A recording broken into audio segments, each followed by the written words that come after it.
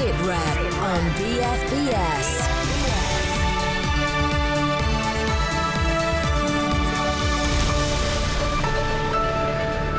Cyclone Idai, what's the story on the ground and who is helping? NATO pays tribute to countries that joined 20 years ago, but what next for the alliance? Our founding fathers had the vision not just to create NATO, but also to keep the alliance's door open. And what's up with the Warrior? Why upgrades to the armoured vehicle are running 3 years late?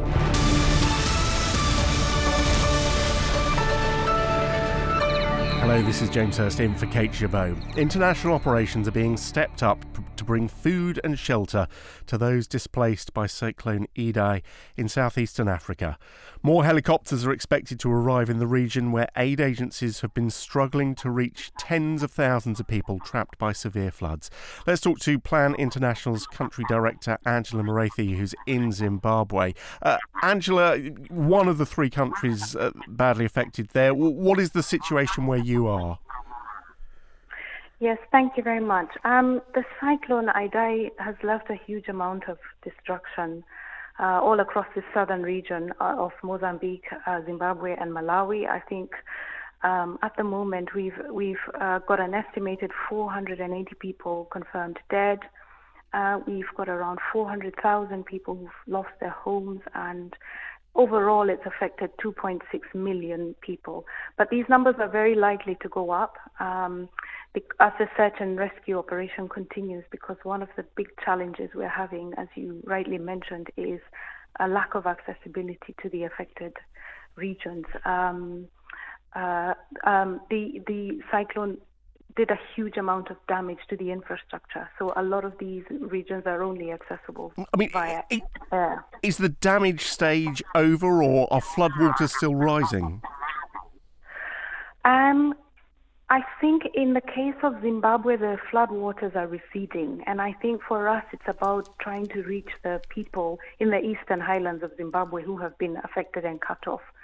I cannot speak for the areas in Mozambique and Malawi, but I suspect in some of those areas the floodwaters are actually rising, especially in Mozambique. And I think the floodwaters are still very much there in Malawi. So where you are now, it's about trying to help those who've been left in desperate situations. What's needed to deliver that help? Correct. That's absolutely right. That's what we're trying to do. At the moment, what is needed is life-saving supplies, food, drinking water. The sanitation and water systems in the east of Zimbabwe, in one district in particular, actually two districts, have been totally damaged. So there isn't water, drinking water, clothes, blankets, shelter, because of all the people who've been displaced. They've got nowhere to stay, medicines, medical care, and very importantly also psychosocial support, because people have gone through a traumatic experience. They've lost their relatives, their homes, their livelihoods. And so that's really important. I imagine the challenges to delivering this are immense and manifold. What are the greatest ones, though? I think it's mainly accessibility. We're trying to reach these areas. In the east of Zimbabwe, around 8 bridges on the roads that access these districts have been washed away. So it's literally impossible to get there by road. You have to go to a certain point and get out of your vehicle and walk several kilometers. So I think the main issue is accessibility of those areas, and of course, it's quite a big challenge to coordinate all the aid agencies who are working. But they are working; they are doing a really good job, and that's why actually our audiences really need to support this effort through the Disasters Emergency Committee. I think they have launched an appeal, and I think everybody out there has an opportunity to support, because I've seen it working. This afternoon I was in one of the districts in eastern Zimbabwe, and I witnessed for myself people being airlifted and receiving immediate medical attention. Well, So we do need your help out there, please. Angela, thank you for finding the time to talk to us today. Angela Mureithi in Zimbabwe. Team Rubicon UK, which is largely made up of military veterans, has a recce team on its way to Mozambique. Sam Wheatley-Smith is the organisation's mission hub manager. He says they should be able to offer support in a number of ways. So in the initial stage, providing needs assessments to remote areas that maybe haven't been reached yet, and working out what are the core needs of those people that are cut off from assistance and maybe lacking initially water and food. From that point, we can start to share that information out and get support to those people. Providing purified water is something that is just absolutely essential in these early phases of a response. So being able to provide that water to those communities can help initially reduce the risk to life, but also more long-term reduce the risk of communicable disease. Outside of that, last mile logistics. There's a lot of aid being transported into the country that needs organising, needs distributing to the most people in priority. So combining our needs assessments with potential plans for how to distribute that aid is something we might be able to support with. That is Sam Wheatley-Smith from Team Rubicon UK. Well, let's bring in our defence analyst Christopher Lee and also Professor Paul Rogers, Professor of Peace Studies at University of Bradford. Christopher, first, it's interesting, the UK's pledged £18 million worth of aid through DFID. No military involvement. Is that a surprise? Well, it's not a question of no military involvement. Who needs the military involvement? What do you do with it? And do you need it now or do you need it later? At the moment, South Africa is supplying the army setup, including air power. The Indian Navy is the one that's standing off. If you look where this happens, let's just go back 10 days ago. 10 days ago, nothing much happening. Then you get the beginnings of a cyclone out in the Indian Ocean. And if you look at a map of South Africa, it's that sort of flattish bit that runs down from the Horn of Africa, which brings into Mozambique. Very difficult to get in there. So March 11th, that's what you've got. 2 weeks later, we have got the biggest devastation that you've seen right across. Who can tell the MOD, for example, or the Indian MOD or the South African what they actually need? Take an example where we were talking about, earlier about Zimbabwe. Chimanimani. It's an important area. It's a new town, etc., and it should be able to withstand because it was partly built to withstand things like this. Terence Shivy, who is the acting defence minister in Zimbabwe, went down to take a look for himself to see what you wanted, see what they could actually supply from the Ministry of Defence. He says, full-scale war. It looks as if you've just entered the aftermath of one of the biggest battles you've ever seen. So, helicopter comes in, and it says, OK, we can take four casualties, and we will send another helicopter. And then somebody says, well, actually, where's the fuel for the helicopters? Who's supplying the fuel? Can we get the fuel? And they say, well, actually, no, because the helicopter dump, the fuel dump, was wiped out on day 2. And there's the size of the problem. So what you've got, and at the moment there is an ex-Royal Navy air officer down there trying to assess if you want outside help, as we did in the year 2000. We were in exactly the same place with the MOD. Who decides what you need? Paul Rogers, do you think, obviously one of the people who were involved in deciding are the countries themselves whether they want military involvement? Certainly military capability would be the kind of thing that could help, that we were hearing from Plan International, problems of accessibility and the like. There's certainly a case for a military involvement in some of these terrible events. This is certainly true, for example, in the prevalence almost year on year of major hurricanes hitting the Caribbean. And many people argue that if Britain has a guard ship out there regularly in the hurricane season, it should be really fully equipped for this sort of eventuality. And certainly this is a problem overall. The other thing I think one must always remember is we describe this as a natural disaster. It's not a natural disaster, it's a natural hazard. And it's a disaster because people are not able to cope, the cities aren't built right, the countries are too poor and the rest. It's a very important distinction.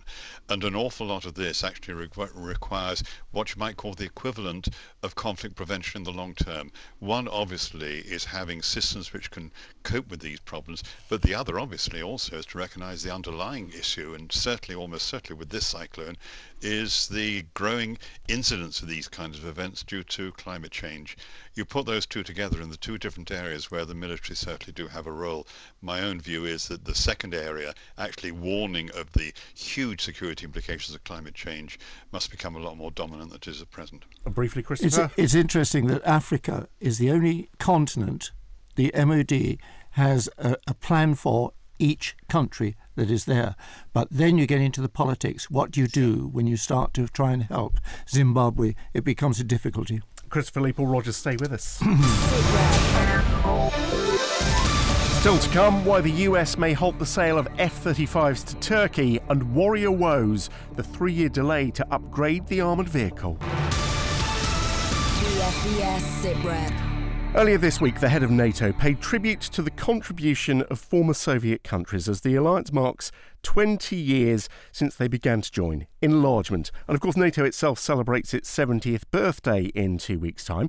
Secretary-General Jens Stoltenberg also again rejected claims that the alliance is provoking Russia by signing up Moscow's former allies, and he signalled enlargement will continue. We should not take peace for granted. In 1949, our founding fathers had the vision not just to create NATO, but also to keep the alliance's door open. And Jens Stoltenberg said this open door policy is a democratic principle, not just an attempt to rile Russia. It's not a provocation, it is a result of independent sovereign decisions by independent sovereign nations. Well, I was looking at the figures, Paul Rogers. Almost getting close to doubled in size, NATO, over the last 20 years. And you have to wonder, how big does NATO want to get? And that actually asks the question, what is NATO for? Are we still asking that? We're not really. I think this has been a problem for nearly 30 years now. There's never been the kind of basic thinking about what NATO is for, because this was hugely a creation of the Cold War era. You go right back to 1952. And of course, NATO came first. It was the Warsaw Pact as an integrated group, which came rather later. And I don't think people have even come to terms now, nearly 3 decades later, with what this kind of alliance should be doing. What is certainly true is that as it has grown and come even closer to Russia, in one sense, it's basically, you get this common Russian view that their so-called near abroad has been encroached on. And the second issue, of course, is that Putin is extremely skillful at using this as an external threat for his own political purposes. So at the very least, I think there has to be a reconsideration there. And the way that Stoltenberg talks about the fact that this is democratic and it's intended to expand, yes, democratic, intended to expand, I'm not sure until we've really thought what it's about. Christopher? The politics are interesting. If you go back to 1949 or that period, excuse me, from while the Second World War was still going on, NATO was an idea really that came from the Norwegians. Tocqueville, and it was important that it came from there because the insistence that, or the belief that the so-called West would actually win the war. But the importance came then that they recognised that if they were going to provide something for NATO, for the alliance, who should provide it? And the Americans wanted to stay out at first. And then General Montgomery, who was still around, was asked, well, how many troops would you need? He says 97 divisions. Where were you going to get 97 divisions? And there's the problem. You don't have, even today, the whole setup and what you're trying to use them for. The key word we always hear is transatlantic, and the transatlantic alliance. It's about bringing Europe and the US together very much. Well, don't forget, the America believes that Europe is still the front line. But then we also have President Trump saying this week that it might be a good idea for Brazil to join NATO. Paul Rogers, what did you make of that? Well, it came from President Trump. And I think, in a sense, I don't know where this comes from. Essentially, I think many people would argue that if you do want wider global unions, then it's much better to do it, however difficult and however long it takes, through the United Nations in some way. I think the idea that NATO spreads beyond the North Atlantic, it's already spread very far in towards Eastern Europe, that it spreads also to countries way outside. I really can't see the point of that, and it's difficult to see what President Trump is getting at, whether it's one of his immediate things, as we often get, or whether there's something more behind it. There's another side to this, isn't there? That if you look at NATO as an alliance, a lot of the countries can't do the job. They can't do it because they haven't got the resources, nor do they have some of the political decision-making and values. But isn't that what being in an alliance is about, that everybody ultimately... Well, of course it is. Unevenly shares a burden. It's also what, for example, United Nations is about. So when you get, for example, into things like providing a peace force, it may be that you're using a NATO a country to provide the transport to actually get the peacekeeping force there.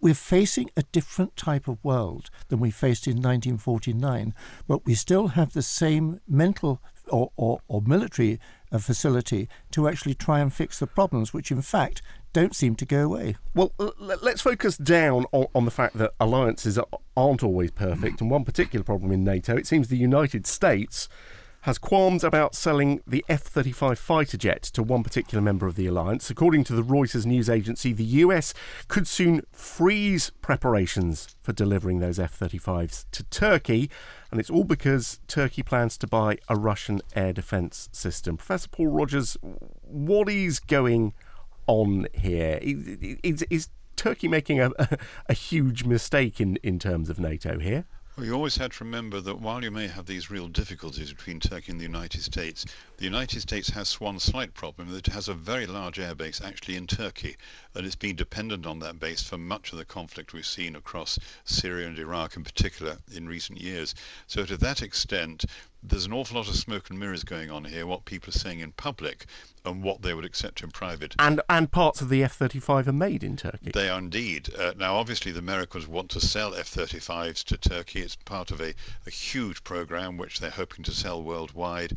The S-400 system, the Russian system, is a pretty advanced system, and the Americans believe that by Turkey going for that, then it's going to cause real problems in possibly the spillage of advanced computer technology. Well, yeah, they talk about connecting their computer to an enemy's computer, effectively. Yes, and there may be similar problems, in fact, with India at present, and maybe one or two other countries. So it's problematic, but Erdogan himself really is intent on having a degree of international independence that can be problematic for NATO. NATO's had these problems in the past, but it's particular here, given the nature of the current Turkish government. I mean, Christopher, do you think, given the difficulties, and they're not just these, between the US and Turkey, if Turkey is removed from the F-35 programme, is that a proper crisis for NATO? Well, it's certainly a proper crisis for Turkey. I mean, in times past, people would have sat and said, what on earth are they doing giving F-35s to Turkey? Turkey actually doesn't need F-35s unless you want the best air force that there is. You then get into the other side of it, is what is it they're really worried about? And it's the bits and pieces that go into the F-35 that you may have to have access to, including intelligence systems, electronics, etc. And there are people in Congress, for example, who would say, why are we giving these guys stuff that we wouldn't give, for example, to some of our allies, indeed? And in fact, some of the allies wouldn't particularly want them. But the point is, does Turkey need them? Who decides what Turkey needs? Well, in fact, the president of Turkey will decide what he needs. And then you just look over the Bosphorus, you look over the border, and then you see what Turkey is faced with. And Turkey is faced with Syria still, all along the Euphrates, warfare, Kurds, the whole lot. And there you see the problem. You've got to have the biggest air force you can have, because to get to a lot of your enemies, the easiest way to do so is from an aircraft, but perhaps not these F-35s. Paul Rogers, is Turkey looking at this situation that it is surrounded by and thinking maybe it is better off possibly, pinning its colours to Russia rather than NATO? I think it basically wants to play both ends against the middle. It wants to be able to benefit from both sides. But at what point does it have to make a decision then? Well, it'll probably go for a pretty long way. One's thinking is that in the final thing, it will tend to go back with the United States. But they will try to avoid doing that to any extent possible. What they'd like to do is to keep both sides on board. And from their perspective, this does increase their regional status, if nothing else. And it's not just Russia. Just think who Turkey thinks about every single day of the week. For example, Saudi Arabia.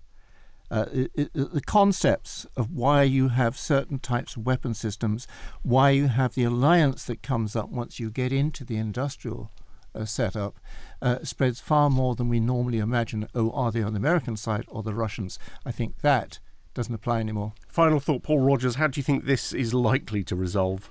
I think it is likely that Turkey will get both, but there will be pretty strict conditions attached.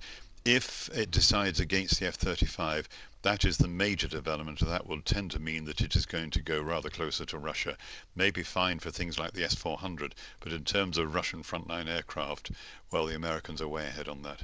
Professor Paul Rogers, thank you for your thoughts and your time today. Upgrades to the Army's Warrior armoured vehicles are now running more than 3 years late. The Ministry of Defence has also warned the programme is more than £200 million over budget. The information came in a letter written by the Ministry of Defence's top civil servant to the Commons Public Accounts Committee. Well, earlier this week I spoke about this to Francis Tusa, editor of Defence Analysis. Overall, the letter from Stephen Lovegrave, got to say it's lukewarm. It tries to put over a, don't worry, we're past the worst. Unfortunately, all of his qualifications of what's going on just makes you think the worst is yet to come. The MOD say there have been problems, they've got it back on track. Bearing in mind the number of problems with Warrior, whether you can believe such an assertion is open to doubt. And multiple redesigns of the turret because it didn't work, do not bode well. How important is this to the Army? Just give us some context. If you are going for this Army 2025, which has got a high mobility, high readiness division, 3, maybe 4 brigades, 2 of which are armoured infantry, you need a tracked infantry combat vehicle for 2 of those brigades. If you don't have that, your strike power disappears. So if Warrior CSIP, Capability Sustainment Programme, doesn't come to pass, you are stuffed. If it does come to pass, but it ends up 3.5 years late, maybe with slightly fewer vehicles because of this cost overrun, what could that mean to the Army? If you had planned on a minimum of 4 armoured infantry battle groups, and it suddenly turns out you only have 3, 2, that's a problem because you just don't generate the same combat power. They're talking about contract early 2020. Well, okay, what's going to be needed to delivery? It's going to take a couple of years for the first vehicles to start to be delivered. If the Ajax Scout program is anything to go by, will they be able to meet the in-service date? And early 2020 / mid 2020, and this is before Brexit and all these issues, you may miss all of your dates and you just won't miss your brigade in-service date. One of the important things in the letter is that although it says, for example, the unequivocally value for money has yet to be proved, the MOD still believes this provides best value. Presumably the Army still want this as well. When you have the belief about value for money, I still believe in fairies at the bottom of the garden. Whether it is value for money, they haven't yet, because of the tests, the delays and so forth, worked out what the actual production contract is going to cost. So even if the vehicle passed all of its trials, which it's doing at the moment, is it going to be as cheap and affordable as was believed in 2009? And the jury is out on that. And if they do rethink, if they either go for a different vehicle or smaller numbers, what's the ripple through then for the Army structure? Either of the alternatives of fewer vehicles, or a different vehicle altogether. Different vehicle altogether means even more delays, because you've got to go through a completely new competitive process, a commercial process with someone else to work out what you're going to buy. Fewer numbers means, well, if the plan was 2 armoured infantry brigades, if you buy, for the sake of argument, half the number of vehicles, then you're not going to do that. The editor of Defence Analysis, Francis Tusa. Christopher, can I draw on your greater experience than mine here? I find myself... Is that because I'm older than you? I'm trying to be polite about it. I find myself doing this story, as I've done so many stories in the past, and suddenly wondering, can you think of a major military equipment purchase that has ever gone to plan, been on budget and on time? Trident. The original Trident was? The original Trident was, yes. Okay. Can I just put into something here? I mean, we get very excited about the latest system, and you can find somebody in the MOD who'll tell you, if you'd have gone out and bought the Bradley in the first place, you wouldn't have this problem. It would be sitting in the backyard even now. And the whole concept in the future, especially, let's just gently think of Brexit, that if Brexit doesn't go the way that everybody hopes it will go, and you've got a reduction in the economy of the United Kingdom, then the MOD, which has got base cover at the moment, it's okay, like education and like the hospital system. The MOD may have to give up some things. It won't have the dollars, and we'll be trading a lot in dollars. It won't have the dollar for everything, nor will it at the moment have the manpower for everything. And we might start to see changes that will happen to the shape. So when Francis quite rightly talks about sort of 2, 3, 4 or whatever organisations that need a certain amount of, it starts to tell you what they intend to do with the army at the moment, which, because they won't have, they'll have 8%, maybe as much as 8% less money in, let's say, 4 or 5 years' time. And there's also the currency questions, which you've alluded to. I mean, not only will they not have the dollar, but also the dollar could be equivalent to £1. It could be, and I think what we ought to realistically say is this: just supposing the MOD, which is protected, has 8% less in its budget, because everybody's going to have 8% in their budget less. What does it do? It looks at programs and says, where can we buy what's already on the shelf? And this goes back to the biggest projects like aircraft, and it comes down to long-term projects like this. You look at any program that doesn't seem to be making its timetable, and you know that you probably got one that's going to hang off on the end when they come to do the sums again. I think we're going to be talking about this is one of them. A lot more next week. Before we go, though, briefly, the Commonwealth War Graves Commission has announced it's opening a new visitor centre at its workshop headquarters in Beaurain in northern France. The Commission manages 23,000 memorial sites around their world, with their staff creating and caring for monuments that commemorate those who died. And from June, the public will be allowed behind the scenes to meet the craftsmen and women that create and maintain those memorials. Christopher Lee, War Graves personal cenotaphs, how long do we maintain those? We maintain them in our own country quite a lot. And we can maintain them as long as there is somebody from a regiment or a family that wants to do it. But not on the scale that you see, let's say, for the First World War, nor the Second World War, and that's brilliant. And it will happen. And quite often people who live locally want to maintain it as well. But there's another side to this. It's not just the First and Second World War, which is the family bit, the memory bit that gets to you. India, War Graves Commissioner in India, I think they're in Hong Kong. And what about at the bottom of the sea? And so it's a much bigger demand than one might imagine. I mean, you talk about maintaining them at home. Actually, to many people, these places overseas are a bit of Britain. Yeah, it's also a reminder that we went to do it somewhere. And you go back to something we were talking about earlier, and Stoltenberg and co. about NATO. Our thinking, military thinking, is still, given the worst, we're still going to have to go and do it. and it's a much bigger task than we might imagine, and there'll be other reasons for war graves. Christopher, thank you very much indeed. That is all for this week on BFBS SITREP. If you've got an opinion you would like to share about something you've heard on the programme or something you think we should be talking about, you can always tweet us at BFBS SITREP. Don't forget you can subscribe to the podcast so you never miss an episode. Join us again next week. Kate should be back in the chair. I'm James Hurst. Bye for now.